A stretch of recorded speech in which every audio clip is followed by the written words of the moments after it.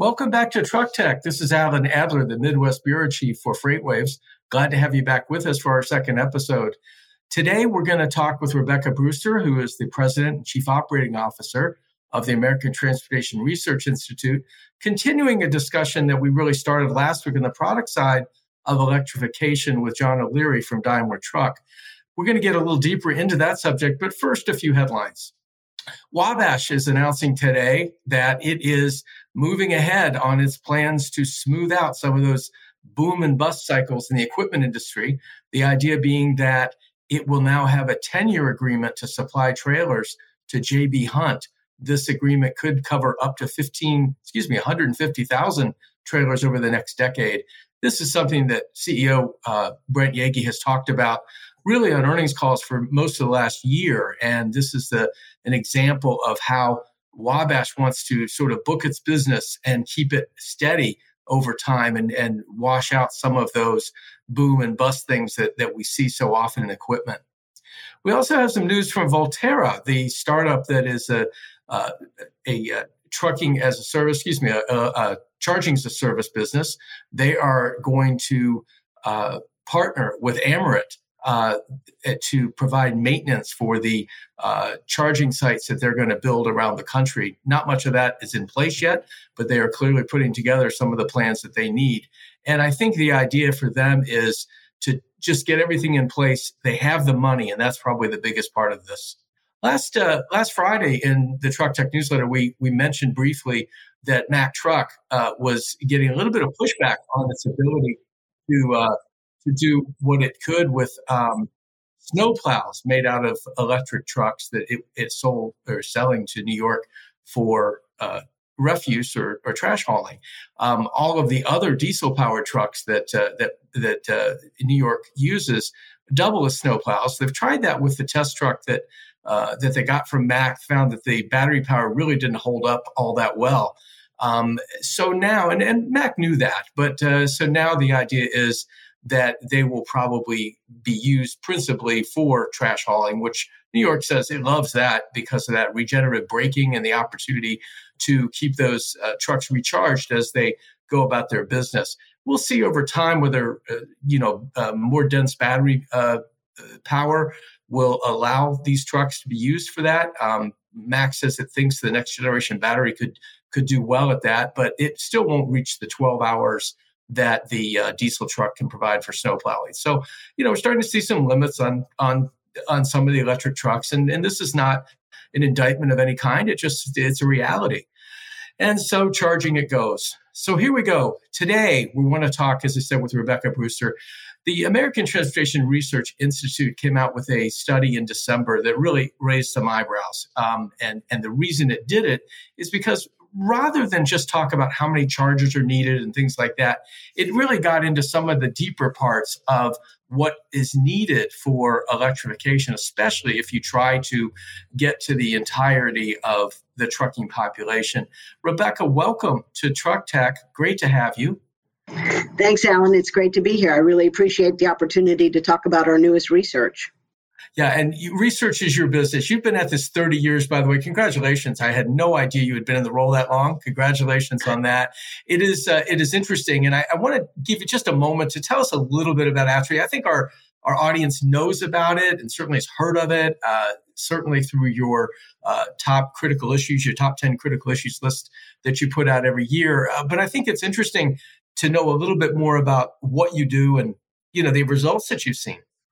Absolutely, Alan. So ATRI is the trucking industry's not-for-profit research organization, and we rely on the input of an external body we call our Research Advisory Committee, and it is made up of trucking industry representatives from fleets, large and small, from trucking industry suppliers, law enforcement, government, driver groups. Both OOIDA and the Teamsters are represented on the RAC. We've got truck stop operators, truck driver training schools, and this very diverse group of trucking industry stakeholders is charged with annually identifying the industry's top research needs. So all of the research that you are familiar with from ATRI generated from identification as a priority topic by our Research Advisory Committee. One of the things, of course, they rely on each year is that critical issues survey that we do and release every October, because that is the industry at large saying these are our issues of concern and these are the topics we think need to be studied in more detail. Yeah, so I wouldn't say that the title of your latest research exactly rolls off the tongue. What is it? It is the Charging Infrastructure Challenge for the U.S. electric vehicle fleet. But we won't deduct style points here. I think the important thing is that the title and the 63 pages that follow it really reflects the weightiness of the subject. We don't have time to discuss everything in the research, but there are 4 or 5 areas I hoped we could get into, really beginning with not just how many chargers the industry would need to electrify all the trucks out there, but how they would be used. So let's talk about this briefly, if you can bring up table 20, and let's start here. Yes, so we used a number of publicly available data sets to identify the population of vehicles if the U.S. were to transition its entire heavy-duty truck fleet to electric vehicles, and that's looking at about 2.925 million combination trucks. And then we looked at battery capacity and range of the batteries and how far those vehicles could operate, ultimately to get to this matrix here that you see.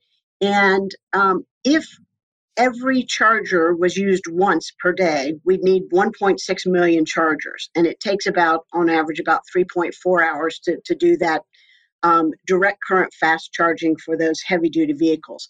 You start to expand that out for the population because you're going to want to be able to use that charger more than one charge per day. And so, for instance, if you could get 5 charges per day out of a charger around the country, each charger around the country, you would still need 320,000 chargers. And they come at a high cost, Alan. But you think about that, and you think about the conundrum of having hours of service rules. So a driver pulls up to one of these chargers and they're going to log off now while their vehicle charges. They cannot start their vehicle again until they have gotten their mandated rest. So it would take a lot of very efficient scheduling of those chargers to get that 5 charges per vehicle out of each one. Yeah, so there's also, you referenced it, but there's also the cost involved. That's kind of on the next chart. Bring that up, 22. That gets at sort of, what's beyond this.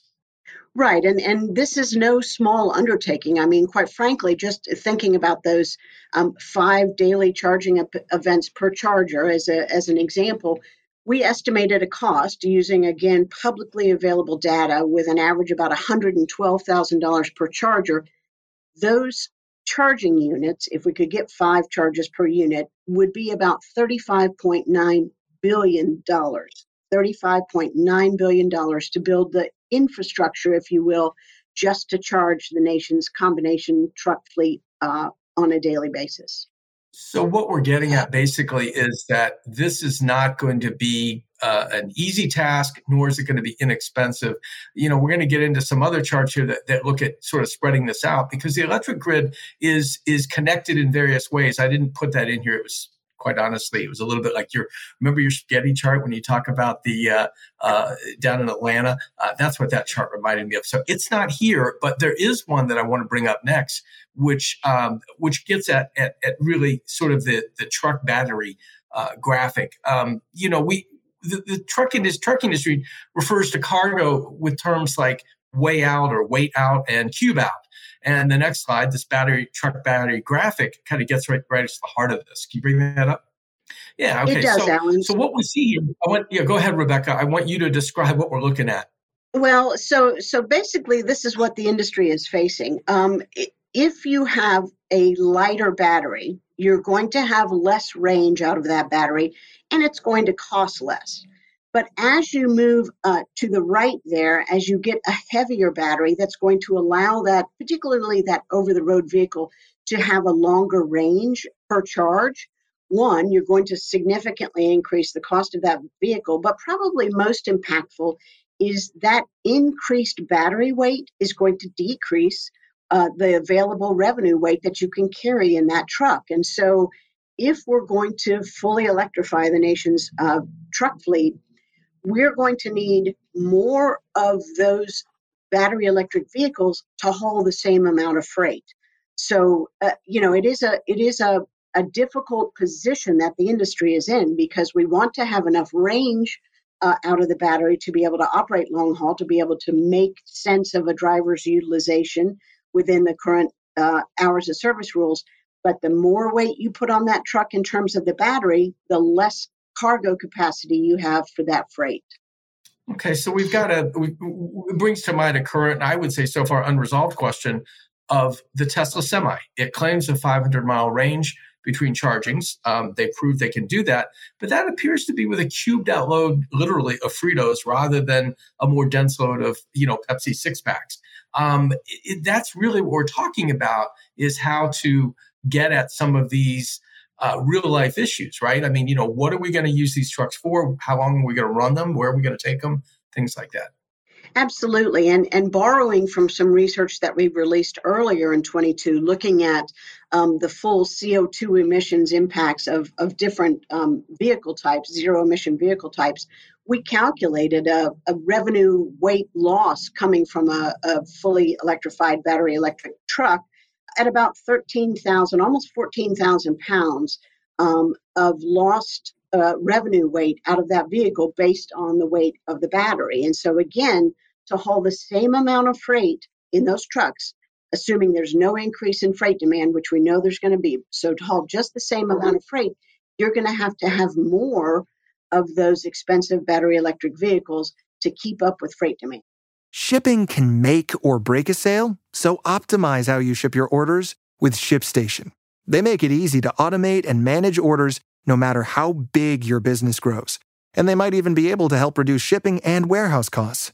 So optimize and keep up your momentum for growth with ShipStation. Sign up for your free 60-day trial now at ShipStation.com and use the code POD. That's ShipStation.com with the code POD. Well, and we know we get an additional 2,000-pound allowance in some states, I think even federally, to offset battery weight. But even with that, this sacrifice in cargo appears pretty big. It does. And to your reference earlier of Fritos versus Pepsi, I mean, you think about all the commodities that are hauled by truck, and you think about, for instance, flatbed operations that are hauling very heavy equipment. That is going to be impacted because there are so many factors that go into battery range. Obviously, cargo weight is one of them, but the temperature where you operate that vehicle, hot temperatures, really extremely cold temperatures, wind, terrain, a whole host of variables go into the range of that battery. And so all of this is going to go into how far that vehicle can operate between charges, how many of those vehicles we need to haul the same amount of freight. So it is not an easy simple answer to solve at this point. Yeah. So, okay, next chart is one that comes closest, I'm afraid, to getting us into the weeds. But it's electric consumption is important, and the numbers that we're going to show now may not be memorable. No quizzes today, but they go to one of the headlines of the study, and that's that an all-electric fleet would demand about 10% of the nation's available grid electricity. Show that, please. It does. And when you think about the headline grabbing stories we hear out of certain states where governors are asking folks to lower their electricity usage so that they don't have to have rolling brownouts or we have blackouts because the grid gets overtaxed. And now you looked at just the heavy duty vehicle fleet, based on our calculations, would use about 10% of the nation's current electricity consumption. Yeah, and that's something that I don't know if I can get my arms around it, honestly. And I want to be careful here, Rebecca, because we're not trying to be a downer on electrification, right? What you've done in this study is just point up some of the things that, well, at least from my mind, I hadn't seen this before. This was new, and it was something that I think, maybe caused a bit of a like if I splashed in the face with water and said, look at this, you really need to pay some attention here. I think that the state by state, how this plays out state by state across the country, and on the next table 2, you see that the darkest green states are the ones where demand is greatest because I guess the grid is just less robust here.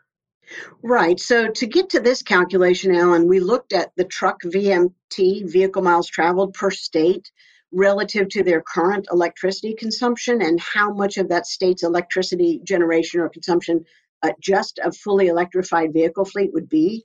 And you do see differences. Some states have a more robust grid, while others, it would take a lot more of their current electricity generation. So again, you have to think about what does this mean nationally? Of course, 10% of the electricity consumption, but even at a state level, it is in many cases as high as 50 or more percent of the current state's electricity generation. And so and you're right, we weren't attempting to splash water on this issue because it is a very important topic. We just wanted to bring data to the story so that people really understand what a challenge this is for the industry and for the nation.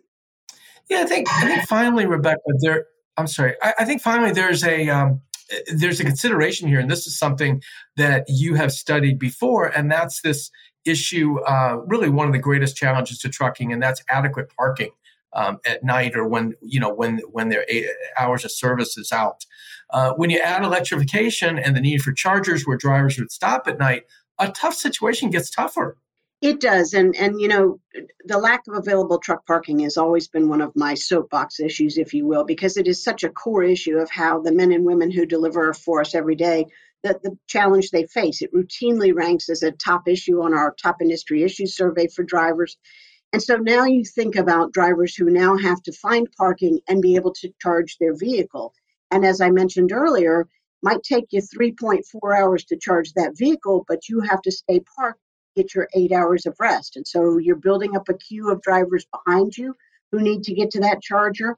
And we know that all too often drivers are having to spend time or actually park in undesignated parking because there isn't enough available parking spaces. And so those are spaces where there's not going to be a charging opportunity for those drivers. And so, again, they're faced with a real conundrum themselves. How do I get my vehicle charged if there's no available parking and no parking with a charger available? So we've only touched on a few of these things. I want you to kind of wrap this up for me in terms of where is your big takeaway? We've explored some of this, but where is the takeaway and what should we be cognizant of? Because, we've got predictions out there. We're going to have very slow growth, 5-10 truck orders at a time in electric trucks and that kind of thing. And then all of a sudden it's going to take off, the famous hockey stick, if you will. Are we going to be able to make that work from what your research shows? Well, I think this study was a very important dose of reality, if you will. I think the industry is very committed to reducing its carbon footprint and finding ways to reduce our impact on the environment. But the idea that we can, in an industry as large as the trucking industry, literally flip a switch and convert to fully battery electric, we have to face the realities. The vehicles are expensive. The materials are sourced from a lot of places where we aren't necessarily friends with those countries, so there are geopolitical concerns. There are truck parking challenges. There are cargo weight challenges. And so I think kudos to the ATRI team who put this together. In those 65 pages, we go into great level of detail on all of those topics so that people can understand what we're talking about when we're talking about moving to a fully electrified vehicle fleet. Yeah, we didn't hit on some of the material things, and those are also, they're amazing numbers in terms of where these materials, whether it's cobalt or nickel or magnesium or whatever it might be, actually come from and how we get at them. But you can see right here, cobalt, graphite, lithium, nickel. These are all things and what it would take, especially the bottom line, the total trucking demand and how many years it would take to produce this. This is something I've never seen before, and it really does call up some questions, doesn't it? It does. And again, I encourage your viewers to download the full report because it really does give all the background information on these very impactful tables so that you understand, again, what our industry is facing. Yeah, and we almost skipped over that one. I did not, that was a mistake on my part. But I'll tell you, I think that materials and chargers and time waiting in line and all the things you mentioned, it adds up to a lot and kind of makes you take a deep breath, doesn't it? To where we're at. You mentioned the report, Rebecca. Where can people get it, and how can they download it? Absolutely. As with all of ATRI's research, it's available as a free download from our website. Real easy to remember where to find us on the internet. We're at truckingresearch.org. And for those who would like just a little taste of this study without reading the full 65 pages, we also have a very comprehensive one-page summary that hits all the key points, sort of the cliff notes of the full report. Yes, that was where I started. When we wrote this in December, I honestly have relied a little more on that than I did the full report. But I spent some more time with the report when we, knew we were going to have you as a guest. Rebecca, this has been great. Thank you so much. Any final parting thoughts that you have for us before we let you go? Alan, I just want to thank everyone who downloads ATRI studies and pays attention to the work we do. It's so gratifying to see how widely utilized our research is. And hopefully we are moving the needle in terms of advancing our mission, which is to improve the industry's safety and productivity. Yeah, well, that's great. Rebecca, thank you so much for being with us. Next week, folks, on the show, we will do, we're still in January, so I think it's fair to have a prediction show. We're going to have Sam Abel-Samid from Guidehouse Insights, and we're going to have Antti Lindstrom from S&P Global Mobility. They're going to lay out what they see as the big issues, the big stuff coming this year. We'll have hopefully a good, robust discussion next week. Thank you all for being here. Take care. And Truck Tech, the printed version, is available this Friday. We'll be looking at, quite honestly, a consolidation theme this week. Come back for that. It posts at 11 o'clock on Friday on freightwaves.com. And for those of you who would like it in your email, you can subscribe under newsletters at FreightWaves. So thanks for being here. Have a great week.